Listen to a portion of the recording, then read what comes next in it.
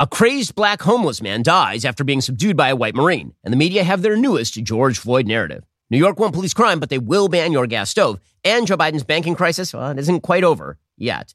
I'm Ben Shapiro. This is The Ben Shapiro Show.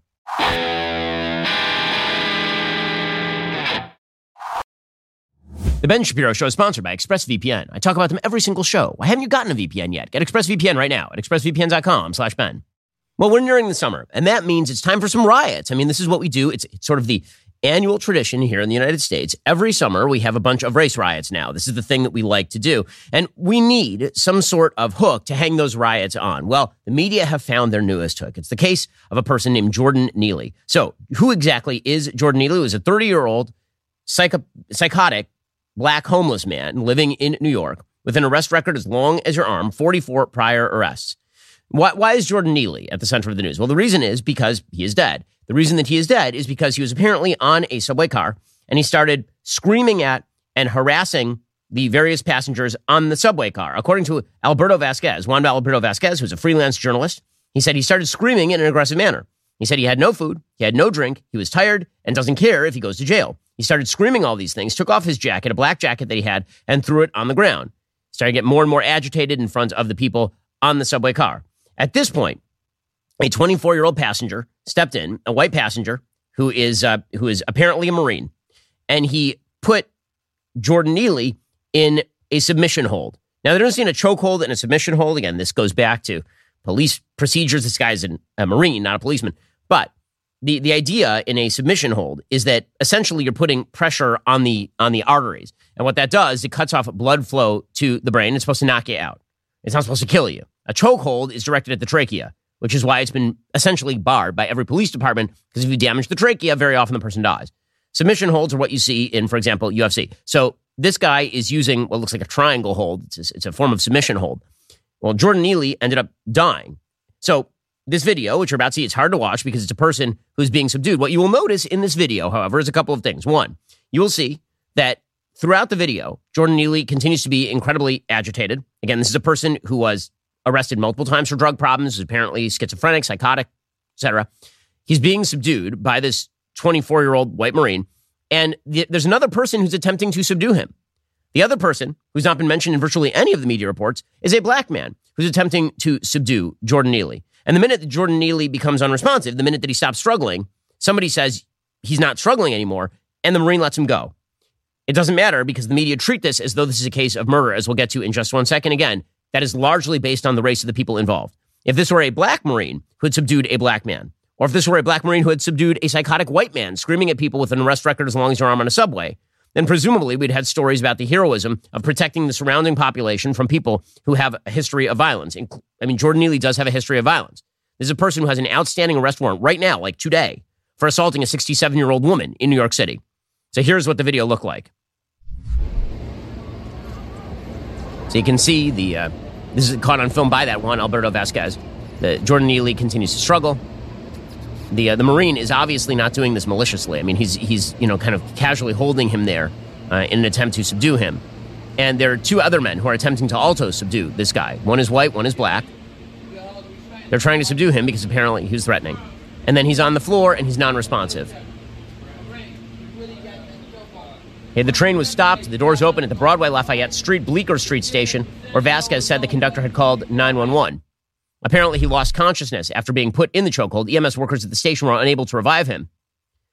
The person who was subduing him, again, a Marine veteran, was taken into custody, later released without charges. Now, the investigation is ongoing, so they may try to bring charges against him. It's New York City.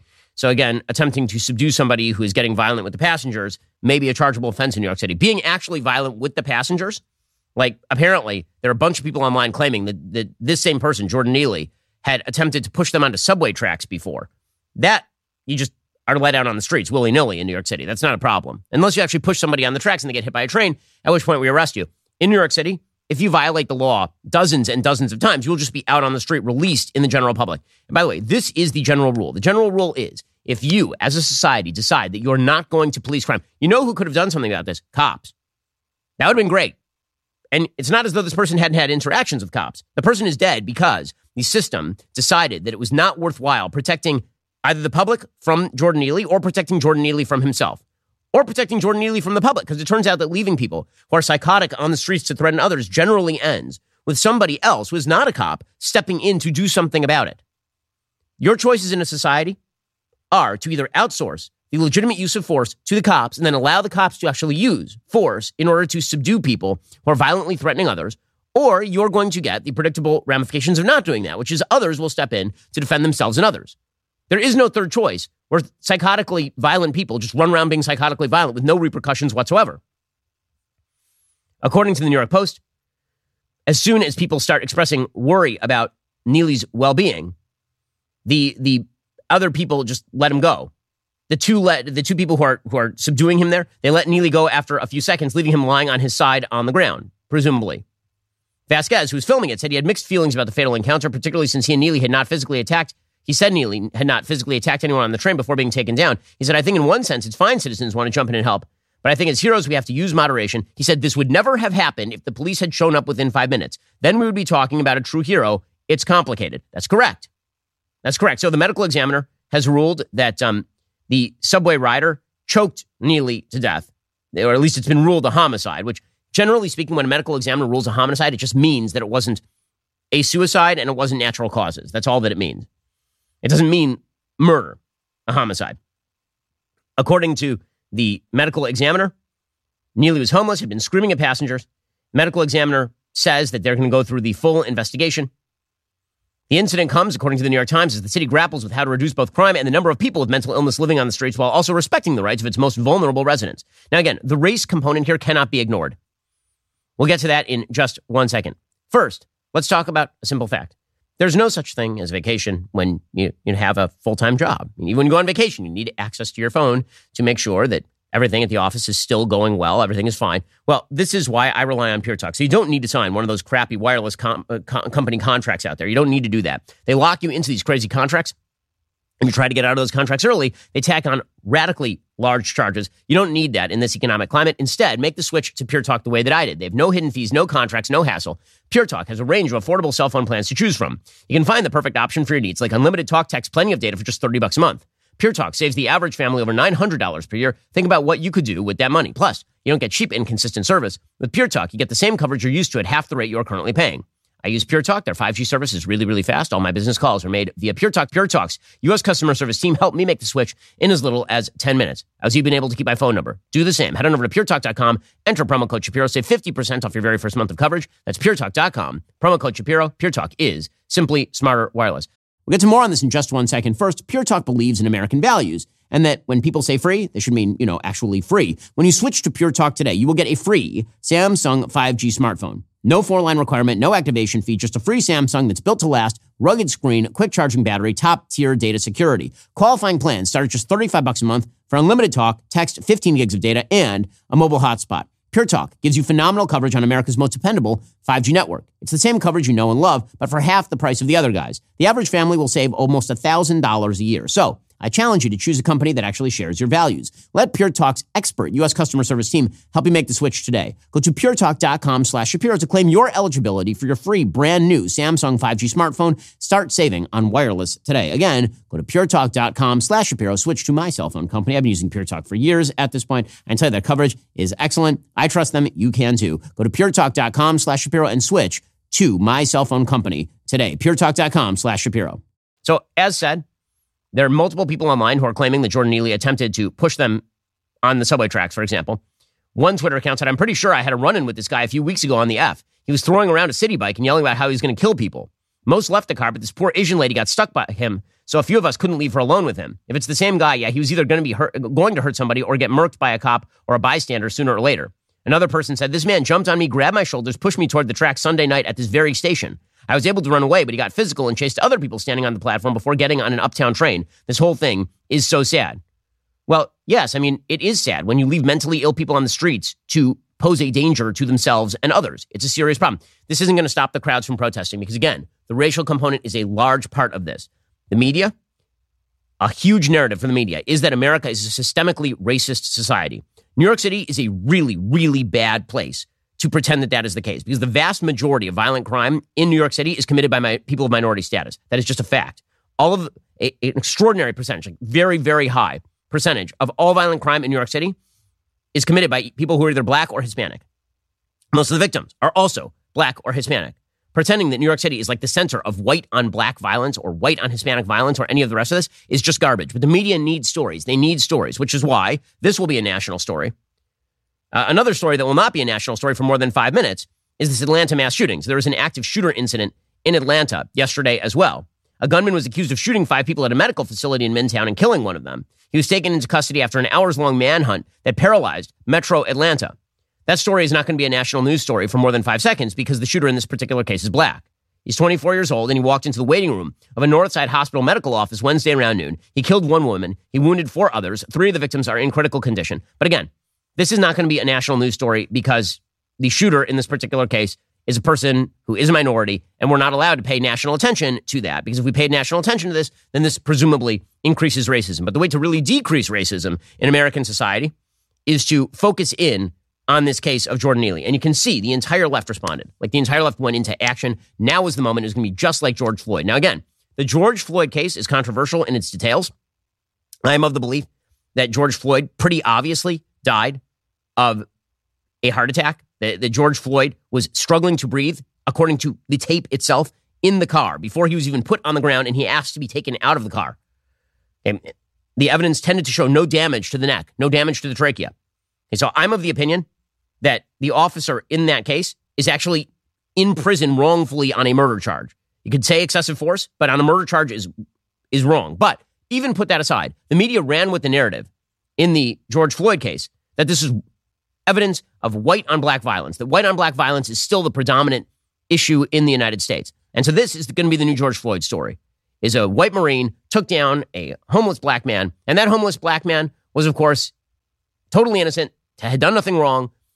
This was just a white on black crime, right? That's the way the media are going to play this. And you can already see the narrative starting to form in real time because the media are not spending an enormous amount of time reporting on the arrest record and activities of Jordan Neely. Instead, what you are seeing is left-wing activists trotting out video of him impersonating Michael Jackson on the subway. So, for example, the Working Family Party of New York, which is a far-left group in New York, they're putting out videos of Jordan Neely dancing as Michael Jackson on the subway. Well, if you were dancing as Michael Jackson on the subway, nobody would have been choking him out, obviously.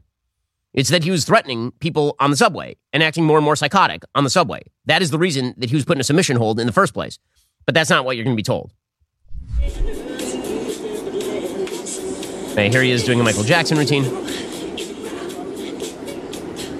And the New York Working Families Party tweeted out, Jordan Neely loved to dance and perform. On Tuesday, while suffering a mental health crisis, he was choked to death while people watched and cheered. So first of all, it's not true. There's no one in the tape who is cheering. People are trying to subdue him, and then he dies. Jordan needed care. Instead, he was brutally murdered. This is not who we are as New Yorkers. No, as New Yorkers, you are citizens of a city that will not protect you, which necessitates that civilians step in and actually do the protection. And again, the entire left wing activated. I mean, it was left wing Power Rangers to activate here. So, for example, you had Toure, who literally at one point, I believe earlier in his career, called broccoli racist. He tweeted out, a homeless man yelling on the New York City subway is normal.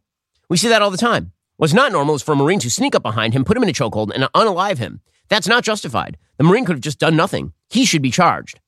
First of all, I do love the notion that in New York City, it is perfectly normal for homeless people to just yell at you on the subway. That aggressive, like if you're a citizen of New York, you should just take it for granted that you're going to be assaulted on the subway. That's an amazing statement about New York City.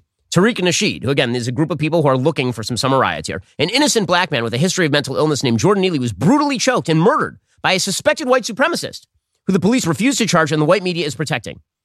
Question, any evidence that this is a person who is a white supremacist at all from Tariq Nasheed? We don't even know the guy's name. What is the evidence here? This culture of anti-black racism where suspected white supremacists are allowed to live out their Bernhard Goetz, Charles Bronson death wish fantasies of murdering black people with impunity will not be tolerated. And it's not just, professional race agitators like Toure or Tariq Nasheed who are saying this sort of stuff. It's the inestimably stupid and vitriolic AOC. So Alexandria Ocasio-Cortez, who again is a congressperson from this area, sounded off as well. We'll get to that in just one moment. First, I need my sleep quality. Okay, and the only way I get a good night's sleep, because again, got my kids, they keep me up at night. My wife tends to want me to go to bed later than I actually want to go to bed, and then I have to wake up earlier because of the kids. This means when I'm on the mattress, I better be asleep. And this is why I rely on my Helix sleep mattress. They have now launched their most high-end collection, Helix Elite. Helix has harnessed years of extensive mattress expertise to bring their customers a truly elevated sleep experience. The Helix Elite Collection includes 6 different mattress models, each tailored for specific sleep positions and firmness preferences. I've had my Helix sleep mattress for, 7, 8 years at this point, and it is excellent. If you're nervous about buying a mattress online, you don't have to be, because they have a sleep quiz that matches your body type and sleep preferences to the perfect mattress for you. Why would you buy a mattress made for somebody else? You wouldn't order coffee that you like the generic, you get a special order. A thing that you spend 8 hours a night on should similarly be made just for you. I took the Helix quiz. I was matched with a firm but breathable mattress, which is what I need. But you don't need my type of mattress. You need your type of mattress. So go do the same thing. Helix is offering up to 20% off all mattress orders and 2 free pillows for our listeners. This is their best offer yet. Hurry on over to helixsleep.com/Ben. With Helix, better sleep starts right now. It's more on this in just one moment. First, you've heard me talk about how important it is to have a VPN to protect your online privacy before. Choosing a VPN you trust is equally as important. Now, I actually research the show's sponsors because I want to recommend brands I believe in. I can say with full confidence, ExpressVPN is the best VPN on the market. For starters, ExpressVPN does not log your online activity. Lots of cheap or free VPNs make money by selling your data to advertisers, but ExpressVPN doesn't do that. They've even developed a technology called Trusted Server that makes their VPN servers incapable of storing any data at all. ExpressVPN also uses Lightway. That's a new VPN protocol they engineered to make user speeds faster than ever. I've tried a lot of VPNs in the past. They can sometimes slow your connection, but ExpressVPN is always blazing fast and lets me stream videos in HD quality with zero buffering. Not to mention, ExpressVPN, really, really easy to use. You don't need any technical skills to set it up. You just fire up the app, you tap one button, and now you're connected. Even your grandparents could do it. I'm not just the one saying this. It's Business Insider, The Verge, a lot of other tech journals. They rate ExpressVPN as the #1 VPN on planet Earth. Protect yourself with the VPN I know and trust. Use my link at expressvpn.com/Ben today. Get an extra 3 months free on that 1-year package. That's expressvpn.com/Ben, expressvpn.com/Ben to learn more. So it's not just, the professional racial agitators. It is also actual public officials who are sounding off on this. So Alexandra Ocasio-Cortez, who is just an egregious specimen of insipidity, nincompoopism. She's a deeply stupid person. I'm not sure that I think that she's both stupid and malicious, which is a hard combination to do. I very often say when it comes to politics that I try to attribute most things to stupidity rather than malice, but she is both stupid and malicious. So she tweeted out, Jordan Neely was murdered. But because Jordan was houseless is the new euphemism. New euphemism just dropped, houseless. So we went from hobo to homeless to houseless. And crying for food in a time when the city is raising rents and stripping services to militarize itself while many in power demonize the poor, the murderer gets protected with passive headlines plus no charges. It's disgusting. Can I point out that New York has been entirely Democratic governed for the last decade? That Alexandra Ocasio-Cortez is a congressperson in this area? By the way, there are plenty of resources available for people who need a meal. There are homeless shelters in the city of New York. There's a person who is apparently a longtime drug addict, a person who is psychotically living on the streets, and it's New York government that has decided to allow this to happen. Why do you think the subway ridership has remained wildly down even after COVID? Mainly it's because people are afraid of being hit with a samurai sword or pushed onto the tracks by people like Jordan Neely. That is the reason why people are not riding the subways in New York City anymore. I know, I have lots of friends in New York City. It's an amazing thing. So AOC sounded off, of course, because, again, they have to have the George Floyd narrative. The George Floyd narrative allows for them to play this inside-outside game with the federal government and with the state government, where they protest from the outside. They find friendly legislators to then drop very progressive policies in the name of racial equity. That's the inside-outside protest game that gets played here, riot game that gets played here. Ayanna Pressley did the same thing. Ayanna Pressley, she's the adjunct member of the squad. She's the Ringo Starr of the congressional squad. She tweeted out that same video of Jordan Neely dancing dressed up as Michael Jackson. And she tweeted, he was 30 years old. Black men deserve to grow old, not be lynched on a subway because they were having a mental health crisis. Jordan deserved better. Accountability now. Lynched. It's now lynching. So the black guy who's holding down his arms, is he also involved in the lynching? And also, do any of the other citizens of New York City have rights? Or is it their obligation to be physically assaulted, abused, screamed at on the subways without any intervention? Because, by the way, I will point out here that if the cops had done the exact same thing, it's not as though Ayanna Pressley and AOC would sound off any differently. In fact, it would be louder. They'd say, look at these official sources cracking down on the innocent black man. And that's the shtick. Brad Lander, New York City comptroller, he tweeted out something similar. He tweeted out, New York City is not Gotham. We must not become a city where a mentally ill human being can be choked to death by a vigilante without consequence, or where the killer is justified and cheered. That is a New York City comptroller. Well, as the New York City comptroller, if you would wish for that not to happen, you could let the cops do their job. You could. You know when this wasn't happening? Under Rudy Giuliani when he was mayor. You know when this also wasn't happening? When Michael Bloomberg was mayor. You know when it is happening? Post Bill de Blasio, post Eric Adams, post the wild left-wing turn of the city. The reason Rudy Giuliani became mayor in the first place is because this used to be how the subways were in the 1970s and 80s. That is the reason.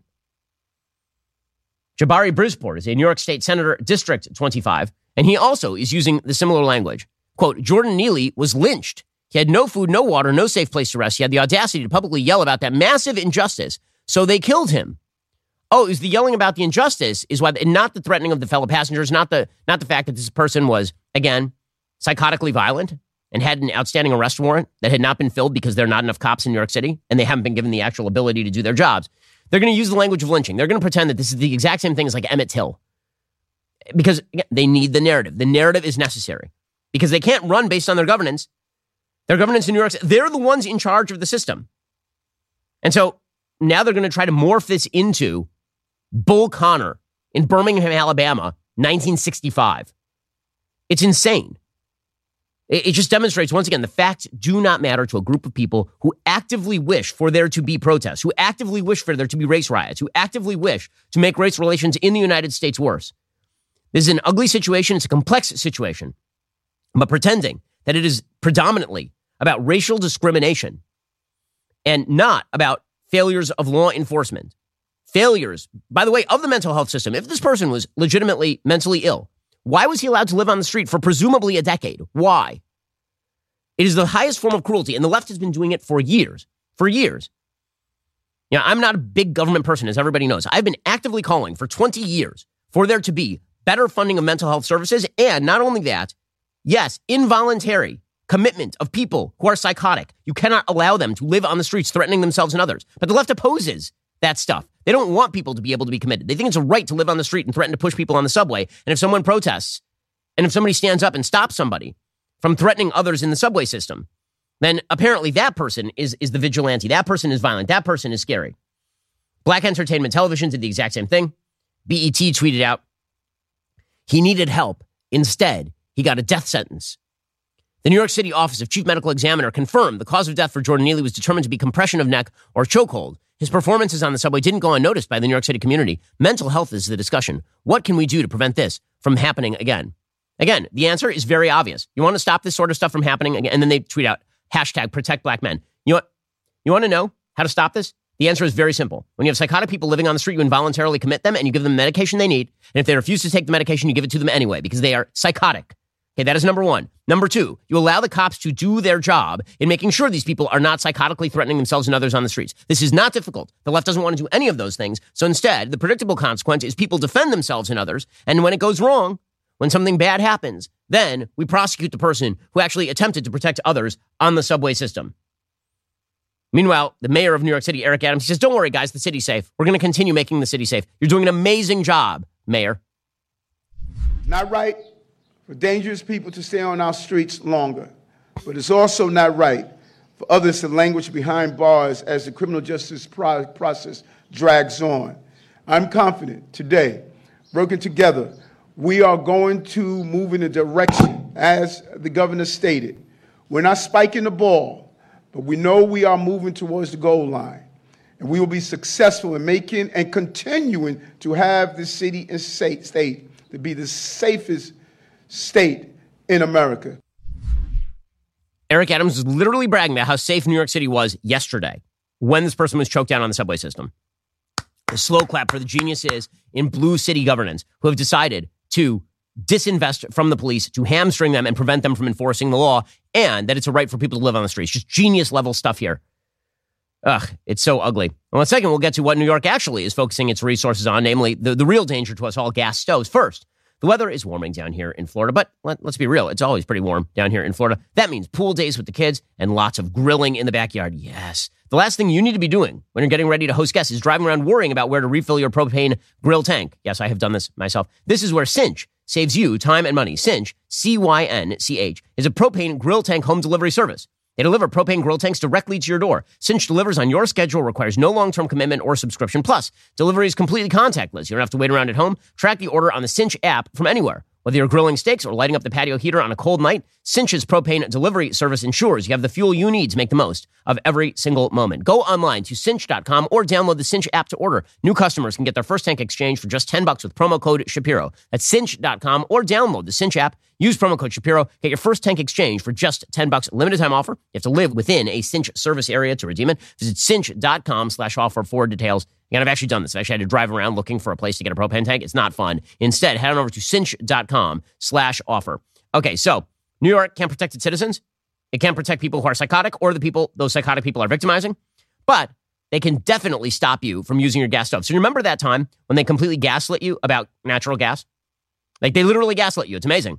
So they said, why are you guys so worried that we're going to get rid of gas stoves? Right? There's a story suggesting that New York, the EPA, that they were considering cracking down on gas stoves. And a lot of us who like to cook were like, you know what is really hard to do? Cook well on an electric stove. I hate electric stoves with a fiery passion of 1,000 suns. They're terrible. Electric stoves do not cook the same way. They just don't. Fire is good when you are cooking things. Okay, well, a lot of us got rather agitated about the idea that the EPA or state governments were going to start cracking down on gas stoves. And so the entire media was like, this is just a right-wing lie. We are never coming after your gas stoves. Fast forward for like a month. New York has become the first state in the nation to pass a law banning natural gas and other fossil fuels in most new buildings, a move that could help reshape how Americans heat and cook in their homes in the coming decades. Late Tuesday, the New York legislature approved a $229 billion state budget that will prohibit natural gas hookups and other fossil fuels in most new homes and other construction, a major victory for climate activists. The move, which will likely face a court challenge from the fossil fuel industry, will serve as a test of states' power to ban fossil fuels outright, rather than simply encouraging developers to build low-carbon buildings. So what does the law do? Well, it requires all electric heating and cooking in new buildings shorter than 7 stories by 2026 and in 2029 for taller buildings. It allows exemptions for manufacturing facilities, restaurants, hospitals, and car washes, but the measure doesn't do what some climate activists had feared, give cities and counties license to override the ban. So that means that your local restaurant might still be able to use, flame cooking, but you won't be able to. All so that the environmentalists can feel super good about themselves. By the way, the notion that this is going to radically reduce carbon emissions and therefore adjust the global temperature is insane. And the amounts of carbon emissions that are saved by shifting to electric stoves from gas stoves are not measurable compared to sort of world output of carbon emissions. It's totally nuts. But Kathy Hochul, the governor of New York, was very excited about it. She said, this is really big stuff, guys. This is how you transition. Just like we had to go from long time ago to transition from coal as your energy source. We do have to transition. There are clean energy alternatives. It's going to take time. And I want to make sure that New Yorkers don't get hit hard for the cost. So we're going to roll this out. But new buildings that are going up, they can go electric, they can do heat pumps. This is how you transition. Man, I'm so glad they've got their priorities straight over in the state of New York and broadly speaking across the country. I mean, the Democrats really are on top of the things that matter. Like, for example, they're totally on top of immigration. But I mean, they're not at all. In fact, the New York Times reported last month that migrant children are being put to work across the country. So we now have the Biden administration presiding over a vast wave of illegal immigration that is ending with Dickensian street urchins working in the factories. It's amazing. It's amazing. These are the people who are like, we need to raise the minimum wage. We have to care for your children are my children. They're all of our children, unless they're migrant children, in which case, put them next to the fryer at McDonald's now. Go do it. According to the New York Times, in the spring of 2021, Linda Brandmiller was working at an arena in San Antonio that had been converted into an emergency shelter for migrant children. Thousands of boys were sleeping on cots as the Biden administration grappled with the record number of minors crossing into the United States without their parents. Because the Biden administration has refused to do the thing that the Trump administration did and keep families together. So instead, they decided to just release a bunch of minors into the interior with no actual guardians. Well, that ended up badly. Miss Brandmiller's job was to help vet sponsors. She'd been trained to look for possible trafficking. In her first week, 2 cases jumped out. One man told her he was sponsoring 3 boys to employ them at his construction company. Another, who lived in Florida, was trying to sponsor 2 kids who would have to work off the cost of bringing them north. Within days, she noticed one of the children was set to be released to the man in Florida. That's despite notifying the Department of Health and Human Services. She emailed the shelter manager. A few days later, her building access was revoked during her lunch break, and she was never told why she had been fired. Over the past 2 years, according to the New York Times, more than 250,000 migrant children have come alone to the United States. Thousands of those kids have ended up in punishing jobs across the country, working overnight in slaughterhouses, replacing roofs, operating machinery in factories, all in violation of child labor laws, according to a recent Times investigation. All along, there were signs of this explosive growth in the labor force and warnings that the Biden administration ignored or missed, according to the New York Times. How Xavier Becerra, head of Health and Human Services, has retained his job is beyond me because, quote unquote, veteran government staffers and outside contractors told HHS, including in reports that reached Becerra, that children appeared to be at risk. The Labor Department put out news releases noting an increase in child labor. Senior White House aides were shown evidence of exploitation, like clusters of migrant kids who'd been found working with industrial equipment or caustic chemicals. So they're taking like 14-year-old kids who were crossing the border illegally, and then they were shipping them off to guardians who ended up being, contractors with acid. As the administration scrambled to clear shelters that were strained beyond capacity, children were released with little support to sponsors who expected them to take on grueling, dangerous jobs. Amazing job, Biden administration. Just excellent, excellent job. 250,000 migrants. This is back in April. And now it's getting worse. We're supposed to be hit with Title 42's ending. We're about to be hit with 10,000 illegal migrants arriving on the border every day. 10,000 of them. And so the Biden administration is sending like 1,500 people to the border to try and help police this thing. Now, just a quick flashback. Vice President Kamala Harris, one of the least talented politicians of our era. Flashback to 2018. Donald Trump was president. He sent troops to the border to try to crack down on the illegal immigration crisis, and she said it was inappropriate at the time. Thank the men and women who serve our military and serve in the United States Marine Corps. I also believe that the administration made a decision to deploy them based on a political agenda, and I believe that it is inappropriate to require the limited resources of the United States military to be used in such a way. Again, now they're sending 1,500 troops to the border. By the way, Karine Jean-Pierre says, don't worry, it's all humane. She says, we'll deal with lifting Title 42 in a humane manner, says the least talented White House press secretary of all time. You mentioned that the administration is preparing for what is to come or what will occur after Title 42 lifts. Can you describe or provide some detail as to what the White House is anticipating when this COVID-era border restriction expires? Not going to look. We know, and I've said this, we have tools that are in front of us that the president's going to use to deal with what we are seeing at the border. And this is something that the president has taken initiative on since the beginning of this administration. And we want to do this in a safe, orderly, and humane way. This administration is just a rolling series of crises. Speaking of which, remember those regional bank crises? Those are not over, not remotely. We'll get to the latest possibly failing regional bank in just 1 second. First, you remember that President Trump recently issued a warning from Mar-a-Lago. Quote, our currency is crashing. We'll soon no longer be the world standard. That will be our greatest defeat, frankly, in 200 years. Well, as we saw with First Republic Bank, you never know when your bank can go under. It's one reason why people are pulling their money out of regional banks and they are putting it into things like gold because they just don't trust the system. Totally understandable. Listen, I'm diversified at least a little bit into precious metals. The fact is that gold is the asset that since biblical times has withstood famine, war, political and economic upheaval. I've bought gold from Birch Gold in preparation for that uncertainty. You can trust them as well. You can own gold in a tax shelter retirement account with the help of Birch Gold. That's correct. Birch Gold will help you convert an existing IRA or 401k, maybe from a previous employer, into an IRA in gold. The best part, you're not going to pay a penny out of pocket. When currencies fall, gold is that safe haven. It's unclear which direction the dollar is going to go, but the best thing you can do, diversify. It's just smart strategy. Birch Gold has an A+ rating with the Better Business Bureau. Thousands of happy customers. Text Ben to 989898. Get your free info kit on gold again. Text Ben to 989898. Also, we have a great new book out over at DW Books. And it's really important right now when you watch what's happening with the Jordan Neely case and the quote-unquote systemically racist American system. There's one book that debunks all of this crap, and that is Heather McDonald's brand new book, When Race Trumps Merit. Heather McDonald is shutting down the malignant ideology of anti-racism in that book, When Race Trumps Merit, How the Pursuit of Equity Sacrifices Excellence, Destroys Beauty, and Threatens Lives. Heather's book exposes how BLM-fueled equity obsession is tearing down Western civilization, destroying meritocratic standards of achievement because those standards apparently have a disparate impact on certain minorities. We're not enforcing criminal law because of all of that. The predictable result is stuff like Jordan Neely. Lowering standards, as Heather McDonald points out, jeopardizes scientific progress, destroys public order, poisons the appreciation of art and culture. Go check out When Race Trumps Merit by Heather McDonald. It is a brave book, and it is a book that you are going to need to read. It's a must-read for anyone concerned about the state of the country and worried for our future. It's available right now, When Race Trumps Merit, available at Amazon or wherever books are sold, already a national bestseller. Meanwhile, Joe Biden's fiscal crisis is not over, not by a long shot. So the Federal Reserve yesterday raised rates again by 25 basis points. Then they hinted at the possibility that they would pause the rate hikes. But we will see we'll see how long that lasts for because inflation continues to be embedded in the American economy. Powell said yesterday, Jay Powell, the Fed chair, who has been a giant failure so far, that the economy is still likely to avoid recession. He may be the only one saying this.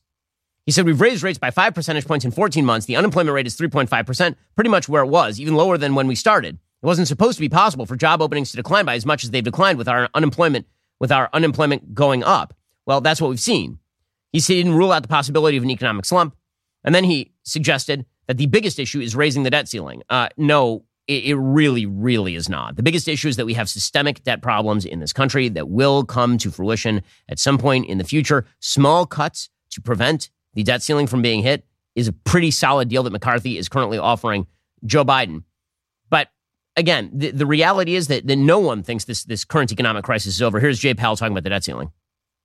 I'm wondering if you can talk about the account of possible effects of a debt limit standoff. You've said repeatedly that the ceiling must be raised, but do you see any economics effects of even getting close to a default?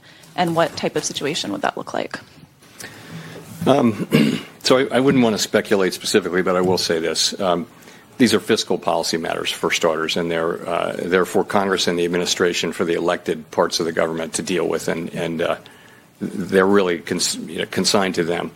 From our standpoint, I would just say this. It's essential that the debt ceiling be raised in a timely way so that the U.S. government can pay all of its bills when they're due.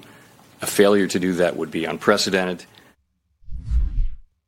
Maybe Powell should talk to Joe Biden about all of that. As far as the increases in the interest rate, he said a decision on a pause was not made today, but he said that there was a noticeable change in Fed guidance. Now, all of this did not stop the stock market from plunging yesterday. So you would have expected that after the Fed raised the rates, but then said maybe we'll pause it, that people would have been kind of optimistic. Wrong. Stock futures declined on Thursday, the day after the Federal Reserve hiked rates by another 25 basis points. One reason is because of fears of contagion returning to regional banks. Over at Zero Hedge, they write, earlier today when Jerome Powell openly lied to the American people during their press conference, stating without a hint of irony that the U.S. banking system is sound and resilient, we balked. How could this former lawyer lie so brazenly to the American people when in just the past few weeks we've seen over $500 billion in bank failures, making the current bank failure episode even worse than the global financial crisis? Well, the next regional bank collapse is already on its way. Shortly after close, Bloomberg reported that another regional California-based bank, PacWest Bancorp, was weighing a range of strategic options, including a sale. It's a Beverly Hills-based bank. Its financial conditions were far worse than the Fed has been thought. And it's been working with financial advisor. They've now been considering a breakup or a capital raise, according to Bloomberg sources. Why? Well, there was effectively a run on the bank. It turns out that a lot of people who are seeing the coming economic crisis, they're pulling their money from the banks because they don't believe that those banks are going to be able to guarantee depositors. If you're a mid-sized regional bank with high levels of tech investment, for example, tech investors are pulling their money. They see hard times are coming. They need that money. They want it out before that bank collapses, and they don't want to have to deal with the FDIC. So they're just pulling out their money right now.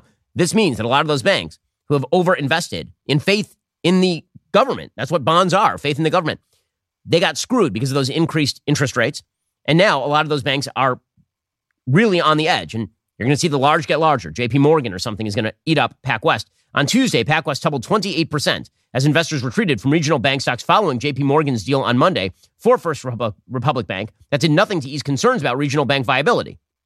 Now, again, there's a case to be made that the FDIC should have just stepped in if they wanted to maintain the existence of regional banks.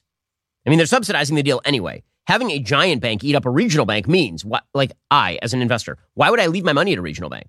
I would just pull it and I'd put it in the giant bank. I know the giant bank ain't going to go under. The federal government won't allow it to go under. And then I don't have to worry about my cash. Or I'm going to take my money out and I'm going to put it in some other sort of fund. I'll put it in like a money market account. Like, why would I do that? So all these regional banks, there are a lot of regional banks that are in serious trouble. If you think that this thing is over, it is not remotely over at this point. So essentially, this leaves the Fed with not a lot of choices. Either they're going to have to cut the rates in order to maintain the asset base of a lot of these regional banks, injecting liquidity, or they're going to see a lot more regional banks fail. So we're not remotely at the end of this thing yet. Meanwhile, there are new details that are now emerging about Joe Biden. Amazing story from the New York Post today. Quote, a whistleblower tip about a document allegedly putting President Biden at the center of a bribery scheme triggered a guessing game across Washington Wednesday as journalists and politicians poured over Biden's extensive history of interactions with his family's overseas business associates. Biden, 80, regularly met with son Hunter and brother James's international connections during and after his 8-year vice presidency, including citizens of China, Kazakhstan, Mexico, Russia, and Ukraine. However, the tip pertains to alleged wrongdoing by President Biden, meaning it may not necessarily involve figures linked to his relatives. So it's unclear exactly what is being alleged. All we know is that a whistleblower turned over a document that suggests bribery of Joe Biden himself.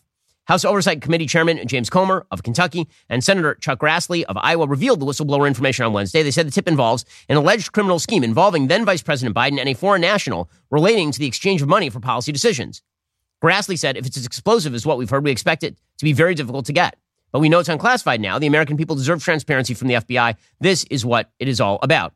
Comer set the FBI a deadline of May 10th to produce the document, leaving at least a week for speculation to mount about the dealings and countries involved. So all we know, it's very vague. All we know is a whistleblower has said there is a document that links Joe Biden to bribery. It involves a foreign national, and it involves American policy. So there are a few areas where this could come up.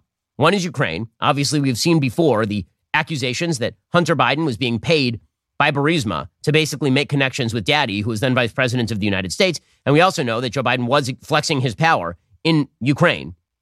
It could theoretically be Mexico, according to the New York Post. Hunter Biden visited Mexico at least 6 years in a row from 2011 through 2016, while his father was VP. Details remain vague on the amount of money that changed hands and whether Joe Biden was involved at all. It could be Russia. Biden allegedly met with one of his son's Russian associates, billionaire Yelena Baturina, and her husband, former Moscow Mayor Yuri Lushkov, at the same April 2015 D.C. dinner that was attended by another Russian national. Baturina allegedly wired $3.5 million to a firm associated with Hunter more than a year prior on February 14th, 2014, and apparently met with Hunter and his associate Devon Archer that April in Lake Como, Italy. It could be Romania. It could be China. Hunter Biden was going around the world picking up bags of cash because his daddy was Joe Biden. So what are the chances that Joe Biden was not involved in any of this? Honest to goodness. Now, when it comes to charging people criminally, obviously, if there's smoke, there's fire, doesn't apply, but we are not in a criminal court right now. So there's a lot of smoke. Hunter Biden was going to half a dozen countries and picking up sacks of actual cash from foreign countries that are almost entirely dictatorships or corrupt oligarchies and using his daddy's name. And then his daddy was meeting with these people. So that doesn't look like the least corrupt thing you have ever seen. But don't worry. The media are focused in like full bore. They are focused in on Clarence Thomas. So the latest accusation about Clarence Thomas is that we know that Clarence Thomas is very close with a billionaire named Harlan Crow. Harlan Crow is conservative. Harlan Crow did vacations with Clarence Thomas. There's no accusation that Justice Thomas was involved in any case involving Harlan Crow. There's not even an accusation that he really violated his disclosure requirements as a Supreme Court justice. It doesn't matter. ProPublica is like going full bore after Clarence Thomas right now. They're really trying to force his retirement while Joe Biden is president. That's what's happening right now. So the latest accusation is that in 2008, Supreme Court Justice Thomas decided to send his teenage grandnephew to Hidden Lake Academy, a private boarding school in the foothills of northern Georgia. The boy was far from home. He had lived with the justice and his wife in the suburbs of Washington, D.C. for years because Thomas had taken legal custody of Martin when he was 6 and said that he was raising him as a son, which seems like a very nice thing to do, right? He's his grandnephew. Tuition at the boarding school ran more than $6,000 a month. Thomas did not cover the bill. A bank statement for the school from July 2009, buried in unrelated court filings, shows that the company of Harlan Crow paid the tuition. The payments extended beyond that month. Apparently, Crow paid Martin's tuition the entire time he was a student there. Now, what's the accusation of corruption here? Is the accusation that Harlan Crow somehow bought some sort of judgment from Clarence Thomas? Because if so, I'm missing it. Like, there has to be another half to the accusation. If I give charity to a person, and then the person does nothing for me in return, I help out a friend. By the way, I've done this. You help out a friend with money. They need money in a crunch. Does that mean that it's corrupt? Not unless I then demand something of them that's corrupt. Is there any allegation that Harlan Crow demanded anything of Clarence Thomas, or that Clarence Thomas delivered anything to Harlan Crow? The answer, of course, is no, which is why Mark Paletta, who's a friend of Justice Thomas, put out a statement today saying the Thomases have rarely spoken publicly about the remarkably generous efforts to help a child in need. They've always respected the privacy of this young man and his family. It's disappointing and painful, but unsurprising that some journalists and critics can't do the same. The Thomases quietly and honorably devoted 12 years of their lives to helping a beloved child in desperate need of love, support, and guidance. In 1997, Justice Thomas and his wife brought their grandnephew to live with them, their great-grandnephew, actually. They agreed to take in this young child, much as Justice Thomas's grandparents had done for him and his brother in 1955. Justice Thomas and his wife made immeasurable personal and financial sacrifices and poured every ounce of their lives and hearts into giving their great-nephew a chance to succeed. In the summer of 2006, the Thomases were struggling to find a school where they could send their great-nephew. In discussing these challenges with their dear friends, Harlan and Kathy Crow, Harlan recommended the Thomases consider one more option, sending their great-nephew to Randolph-Macon Academy. Harlan had gone there. He thought the school would be a good fit. Harlan had financially supported Randolph-Macon since the 1980s. He had funded scholarships for students from disadvantaged backgrounds. Harlan offered to pay the first year of Justice Thomas's great-nephew tuition in 2006. That payment went directly to the school. Harlan Crow's office confirmed he did not pay the great-nephew's tuition for any other year at Randolph-Macon. After some time, Randolph-Macon recommended the great-nephew attend a boarding school in Georgia for a year. Harlan offered to pay the first year of tuition for their great-nephew at the Georgia school, and those tuition payments went directly to the school. By the next year, the Thomas's great-nephew returned to Randolph-Macon. He moved back to Savannah after he turned 18. The story is another attempt to manufacture a scandal about Justice Thomas. So what exactly is the scandal here? That Harlan Crow was generous in supporting a friend's great-nephew in going to a private school. That is the supposed tremendous scandal. By the way, if that is a scandal, first of all, what a terrible man, Harlan Crow, actually paying for tuition for kids. Just awful, just absolutely awful. And again, there's been no allegation that either Justice Thomas violated his legal strictures in terms of reporting requirements, or two, that Harlan Crow ever asked anything from Justice Thomas in the legal field. So it's an absurdity.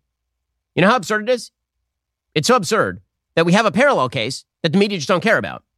According to Luke Rosiak over at Daily Wire, liberal Supreme Court Justice Sonia Sotomayor declined to recuse herself from multiple copyright infringement cases involving Penguin Random House, despite having been paid millions by the firm for her books, making it by far her largest source of income, according to records.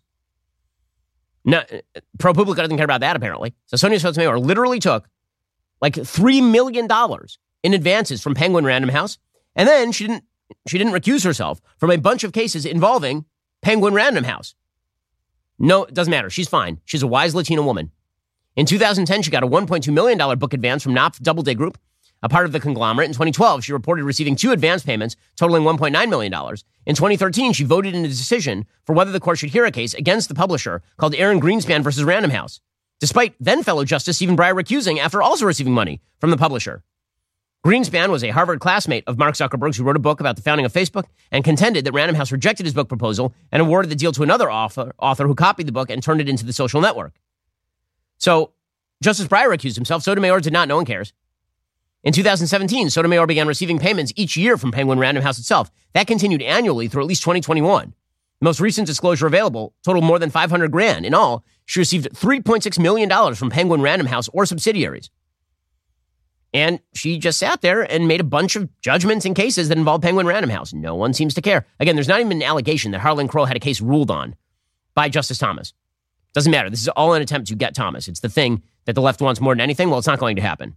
Well, meanwhile, again, Joe Biden's administration has been a boon to everyone, including 8th graders. We have a report from the Wall Street Journal showing that 8th graders' test scores in U.S. history and civics fell to the lowest levels on record last year. So the kids are getting stupider. No shock. In the first release of U.S. history and civics scores since the start of the pandemic, the National Assessment of Educational Progress, known as the nation's report card, showed a decline in student knowledge that reversed all gains made since the 1990s. According to the data, 13% of 8th graders met proficiency standards for U.S. history.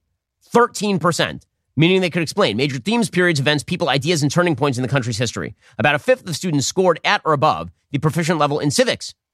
Declines in students' understanding of U.S. history that occurred before the pandemic continued. Long-standing gaps in student achievement across specific groups persisted, according to data. Low-performing 8th grade students had significant drops in civics and U.S. history scores. High-performing students mainly held steady. This is, of course, true. Bad educational systems, they tend not to affect the highest performers because the highest performers are still smart. The kids who have trouble, however, get left behind. The falling federal test scores in U.S. history and civics coincide with the downward spiral seen in other subjects tested since the pandemic. Peggy Carr, National Center for Educational Statistics Commissioner, said that she was shocked by all of this. She called it woefully low in comparison to other subjects. The average score in 2022 for 8th grade students in U.S. history was 258 out of 500. Whew. So everyone is failing, apparently. There's really solid stuff right there. And of course, there are racial disparities in the statistics. The fact that the federal government has focused in on wokeism in the schools, if the schools were open at all, has not helped matters whatsoever. This is why, by the way, it is fun to watch everybody who's involved in shutting down the schools now running headlong from their own positions. So Anthony Fauci yesterday had the temerity to suggest that we have to stop playing the blame game about shutting down the schools. Dude, I see why you want to escape the blame game. I have some feelings as to why you wish to escape the blame game. Some of us were saying schools should be open as of like the summer of 2020. Some of us were saying that they never really should have shut down because these stats were very clear. The kids were not getting sick. I had to move my kids to Florida to find an open school. Anyway, this is absurdity. Here's Anthony Fauci, one of the most damaging people in possibly human history. But I want to know what you think you and the community got wrong. Was the closing of the schools too draconian? How much of a delay did the fact that nobody fully understood the asymptomatic spread of this, nobody figured out that it could actually bust through certain vaccine levels as well? What are the real takeaways and the real lessons for public health? I think we have to get away from the blame game because so many of the things that you have mentioned were unknowns at the time. We have to get away from the blame game. Well, I mean, you could either, attempt to avoid the blame game because this is your fault, or you could just lie. So Karine Jean-Pierre says that they tried to open the schools. This is the world's worst White House press secretary. Here she is explaining, no, we did. We really tried to open the schools. No, we didn't. You were working at the behest of Randy Weingarten, whose main job was to make sure that teachers stayed home and got paid for doing nothing. Here's Karine Jean-Pierre. Woof.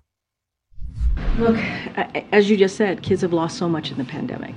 This is why when the president walked in, he made a priority to open schools. One of the things that was important to do to make sure that our kids who have lost so much were able to go back in-person school if they choose, have the resources that they needed to really succeed and move forward in their education. And we saw that, unfortunately, the pandemic had a unfortunate effect on our young people. Liar. These people are liars. Again, I wish I could say stupidity, malice. That is a lie. That is an outright lie. The CDC was openly changing its standards on how to reopen schools based on the advice of non-scientist, non-epidemiologist Randy Weingarten, who does not give a crap about the nation's kids. These people are liars. You want to know why the educational attainment has gone down in the United States? Because these people have taken over the entire educational system, and their insistence is that they be able to shut down when they want and open when they want, and not only shut down and open when they want, also teach the kids books like Genderqueer. This is the most important thing. Kids don't need to know anything about American civics or history. What they really need to know is critical race theory and gender identity. That's the thing. That's why, if you listen to the left these days about education, what is their chief priority? Fighting school choice and making sure that states do not pass laws barring critical race theory and teaching of sexual orientation in schools. This is the thing they care most about. This is why you have Kamala Harris, again, world's worst vice president, suggesting that the great risk to kids right now is the banning of books. Now, what she never mentions is that what we are talking about when we say banning books is not providing pornography to children in school libraries. She doesn't mention that. The biggest problem in our schools right now is not, quote unquote, book banning. It's that the kids can't read. And they can't read because you guys don't care about whether the kids read. These are factories for ignorance promoted by the federal government at the expense of billions of dollars. And they're doing this routine about book banning, such garbage. And when we think about where we've been in the last few years in terms of everything from anti-Asian hate crime to what we are looking at in terms of attacks on fundamental freedoms like those that of a woman to make decisions and a person to make decisions about their body, to the attacks we're seeing on voting rights, to the attacks we're seeing on LGBTQ and trans folks, the attacks we're seeing where there are literally, can you imagine in this year of our Lord 2023 book bans? Year of our Lord. I mean, really, like she's a religious lady, Kamala Harris. Deeply. Book bans. Okay, the kids, if you had your druthers, the kids couldn't even read. They'd just be getting drag queen story hour. Kids being read to by drag queens. That's like your top priority. And they wonder why educational performance is down. Because maybe you don't care about the education. You don't. I've yet to find a Democratic school district in a major American city that is doing like an amazing job. Show me. Really, I'm waiting to hear. I was a student in LAUSD. The only functional schools were magnet schools, which they then attempted to shut down. The same thing happened in New York City. These people are absurd. And then claiming that they tried to reopen the schools during the pandemic. We can all see you guys lying. We can all see you lying. Ugh, it's frustrating. Okay, time for some things I like and some things that I hate. So, things that I like. Denis Villeneuve, the director, that dude is on like a historically good movie run. If you look at his IMDb, over the past few years, just tremendous. So you had Dune in 2021, and then in 2017, you had Blade Runner 2049, which is a really good movie. You had Arrival in 2016, which is a really good movie. You had Sicario in 2015, which is a really good movie. So his last few movies have been all good to great. I thought Dune Part 1 was spectacular. I thought it was fantastic. And now he's dropped the trailer for Dune Part 2. I'm here for it. I'm definitely here for it. Here's a bit of the trailer. Imagine water. If you dive in, you can't reach the bottom.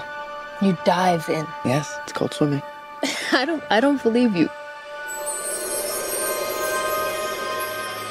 In the shadows of Arrakis lie many secrets.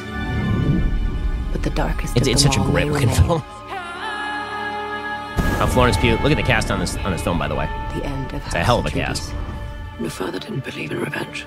Nothing fancy. I understand.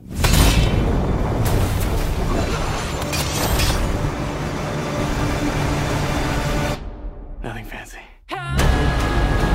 There are very few films that are made now that demand to be seen on the big screen. This is definitely going to be one of them. Javier Bardem and Austin Butler is the villain, I believe. Now, honestly, the weak link in this film is going to be Timothy Chalamet. I do not understand. I honest to God do not understand the Timothy Chalamet of it. I don't understand why that guy's in like every movie, but the rest of the cast is spectacular. That was the biggest problem with Dune 1 is that everyone is great except for Timothy Chalamet. But I mean, come on, this looks great, right?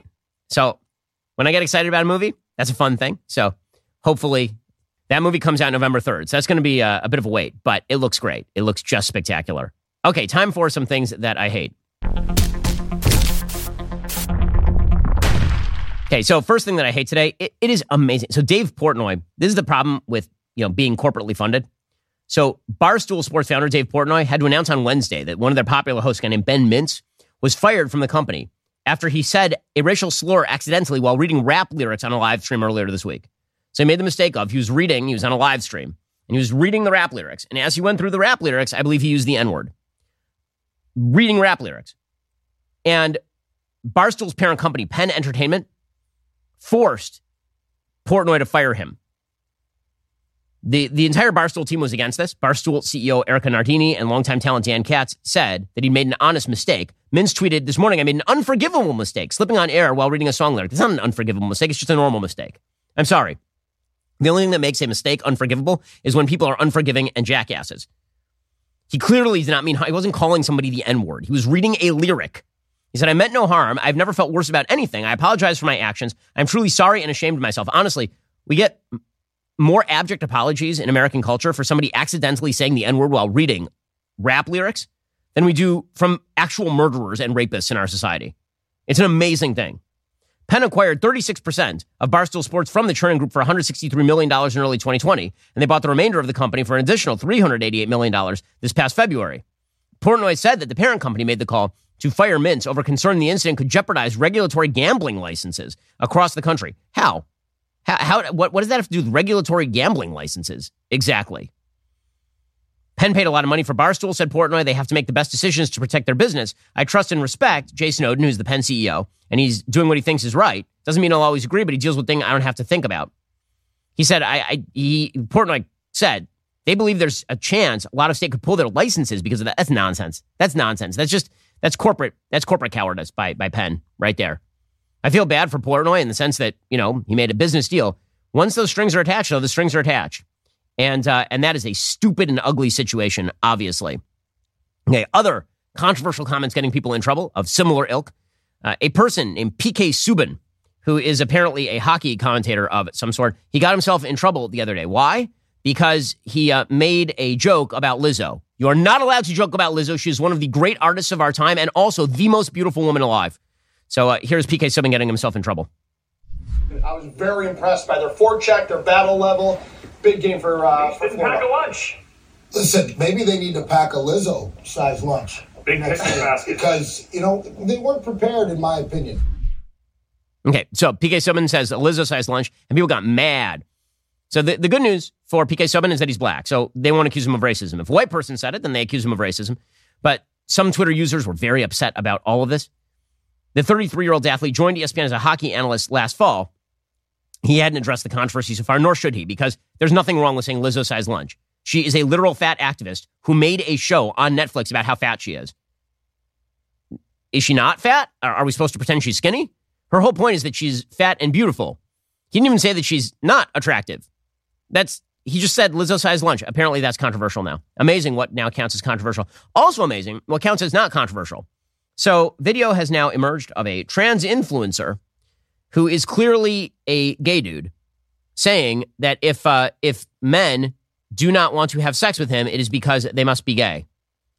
I know. It breaks the brain. Here we go. I don't really personally use passing as like my threshold for womanhood. I understand that a lot of trans people want to pass. It's a goal. I respect it deeply. It is not one of mine. It's not how my fluidity functions. I don't live for the validation of other people deciding what they think that my gender passes as.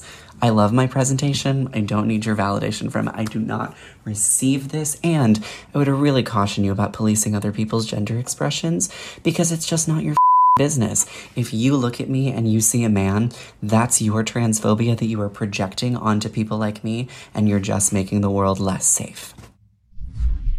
So Harrier Dylan Mulvaney just dropped. If this dude says that if you look at him and you see a man, it's because you're a transphobe. So gentlemen, if you do not wish to have sex with this very obvious male who has full facial hair, body hair, penis, and balls, you're gay. I don't know what to tell you. If you don't want to screw that dude, you're gay. That's just the way it works. That's the way it works. I didn't make the rules. They made the rules. This is the society in which we now live. Yeah, through the looking glass, people. Joining us online is Yael Eckstein. She is the president and CEO of the International Fellowship of Christians and Jews, overseeing all ministry programs and serving as the organization's international spokesperson. With over a decade of nonprofit experience, Yael has the rare distinction of being a woman leading the world's largest religious charitable organizations. Most recently, she won the Jerusalem Post Humanitarian Award. Yael, thanks so much for joining the show. Thank you so much. I'm so happy to be here with you, Ben. So obviously, you guys are a sponsor of the show. We really appreciate that because you're doing amazing work. And Israel is currently celebrating its 75th anniversary, which is pretty amazing. Want to get your perspective on that, obviously, as leader of an international fellowship of Christians and Jews. Well, I think, as always, you can look at the world through two different sets of eyes. You can see the darkness and the issues and how things are looking so bleak these days, or you can see the beauty and the light. And the truth is, there is so much in Israel that brings so much hope. To me, as a mother of four who's raising my children in this war zone, there is still so much light and so much beauty. So as we celebrate 75 years of the first time in 3,000 years that the Jewish people have had a homeland, we say 3,000 years old, 75 years young. And my family actually goes back 11 generations in Jerusalem. So after being exiled for 2,000 years, coming home, and especially now with the war in Ukraine, to be able to have a homeland for these Holocaust survivors as another war rages, that the fellowship is able to bring them home to Israel and say, it's Christians who love you who made this possible. I just see so much hope ahead. So the fellowship is doing amazing work in helping a lot of Holocaust survivors who are in Ukraine. Obviously, you have a father-in-law who survived the Holocaust. I've worked with Holocaust survivors before. These are amazing people. The people in Ukraine who are Holocaust survivors didn't just survive the Holocaust. They then survived the Stalin regime and the fall of the Soviet Union, and now they're in the middle of a war. Can you describe sort of the situation on the ground for a lot of the Holocaust survivors who are currently still in Ukraine? Well, it changes daily. Let me tell you about Ludmila. She's one of the amazing Holocaust survivors that we evacuated from Ukraine. So we have Aliyah flights bringing Jews from the war zone in Ukraine, including Holocaust survivors and over 1,500 orphans, out of Ukraine to neighboring countries and home to Israel. And then you have these Holocaust survivors who are elderly, who are sick, who are bedridden, who aren't able to just get on an evacuation bus and cross the border to Moldova. So we started this program where we have volunteer doctors with ambulances going into the war zone. We heard about Ludmila, who's a Holocaust survivor from Bakhmut, which is in eastern Ukraine and one of the heaviest places of fighting. Went into Bakhmut, evacuated her on a stretcher, brought her in an ambulance over to Moldova, where we set up a whole medical facility, sponsored a flight, a medical chartered flight to Israel, that we brought her home to Israel. And then the Israeli government takes over everything. So there was a ambulance waiting on the tarmac to bring her to the hospital that's covered by Israel, and all of her care is covered by Israel until the day she dies. And I went recently. We bring all of the refugees for Passover. We bring them food boxes and clothing cards and all different kinds of gifts. And I went to go visit her, and she looked at me and she said, Yael, I would not be alive right now if it were not for the state of Israel and if it were not for the fellowship who rescued me. And so that's what Israel represents to me, not only for Ludmila, but for millions of others who have escaped war and persecution, and for the first time in thousands of years, have a place to actually go to. So, Yael, it is amazing the amount of charity that's being given by Christians on behalf of Jews and on behalf of people who are trying to get to the state of Israel. Maybe you can speak to the amazing work that's being done by Christian donors in helping to make all of this happen and why that connection exists in the first place. Well, the selflessness that I see in our donors is something that inspires me every day and really helps me to work to do better and better and better. When I know that somebody's giving $25 from their tithes and giving something up so that a Holocaust survivor can have a food box, I make sure that every single penny goes to that food box. So on one hand, we have this huge budget where we helped last year over 2 million Jewish people in Israel and the former Soviet Union with basic needs. But on the other hand, I see these donors, over 700,000 donors across the world, who are giving from the little they have to make this possible. And so what I see through the fellowship, who's non-political, we specifically are non-political. We work with any government, anyone who shares the same humanitarian mission, we will work with and work together in order to help more people, because that's our only focus. And so what I see by these Christian lovers of Israel, and they pray for Israel, pray for the Jewish people, what I see is that even though there's so many stigmas politically around them, their intention is so pure that they're giving to an organization that they're not trying to evangelize. They don't have any connection with our donors, that they just send in their check of $25 and it's enough to know that they're helping a Holocaust survivors without any political statement, without any religious statement, simply over 70% of Nazis identified as Christian. And what our donors would say, they weren't Christian because they didn't act Christ-like. And so we have a whole generation of millions of Christians who want to show what Christian love is. And it's an honor to be able to help save lives by doing that. So, yeah, obviously you're doing work with people in Ukraine. You're also doing work with people in Israel as well. Israel is going through a rough patch right now, not just sort of in terms of domestic politics, but also in terms of the wave of terror attacks that Israel is now experiencing. It is amazing that the international community continues to try to play a sort of moral equivalency game with regard to Israel defending itself. Now, what have you been able to accomplish on the ground for people who are suffering in Israel as well? Yeah, well, the reason why I kind of smiled a little bit when you started talking about the issues that Israel faces is because it's true. They are serious and something that Israel has to work out. But what I see in the microcosm of the fellowship office in Israel is the diversity of Israel. Not many people know that over 20% of Israel's population are non-Jews and have equal rights and the same representation. And actually, the head of our security program, the fellowship has built over 5,500 bomb shelters. We work with every single municipality to help them with whatever their security needs are, whether it's a Druze village or a Bedouin village that doesn't have a ambulance to respond to the terror attacks and the rockets, because rockets target every single city. It doesn't matter if it's Druze or Bedouin, the rockets are falling there as well. And so we've built bomb shelters in their cities. We've bought ambulances. And when they didn't have anyone to run those ambulances, we trained 15 people in the village to be first responders so they could actually use it and help save lives. And so what I see in the fellowship is this diversity, that the head of our security program is a Druze. We have someone who handles our East Jerusalem feeding program who's a Muslim. We have ultra-Orthodox from Haredi cities. We have secular from Tel Aviv, and we have everything in between. And so it's true that Israel has to figure out kind of our story moving forward and where we all fit in. But it's also true that there's a certain brotherhood on the ground that hasn't changed. And it's an honor that our humanitarian mission has continued to breed that brotherhood. We haven't had any discussions on politics inside of the office. Many people go to the different rallies, but inside of the office, everyone's able to put it on the side to save lives. And I think that it's really an example of what can be if we can prioritize what's most important in life, which is helping the other instead of fighting. And as far as the terror attacks, I mean, unfortunately, it's nothing new. We have to stick together. That is the answer. As you know, Ben, in Israel, most of the terrorists are actually taken out and terror attacks are stopped by civilians. And the civilian doesn't ask, who are they targeting? Who are they shooting? Who's the victim of this terror attack? They simply step in to help. And when you see all the people in Israel running towards a terror attack in order to help the victims, not away from it. I think that really sums up the story of Israel, our strength, and why ultimately we're going to be fine. Well, folks, if you wish to give to the International Fellowship of Christians and Jews, go to benforthefellowship.org or give them a call at 800-331-3737. Yael, thanks so much for joining the show, and thanks for what you do. Thank you so much, Ben.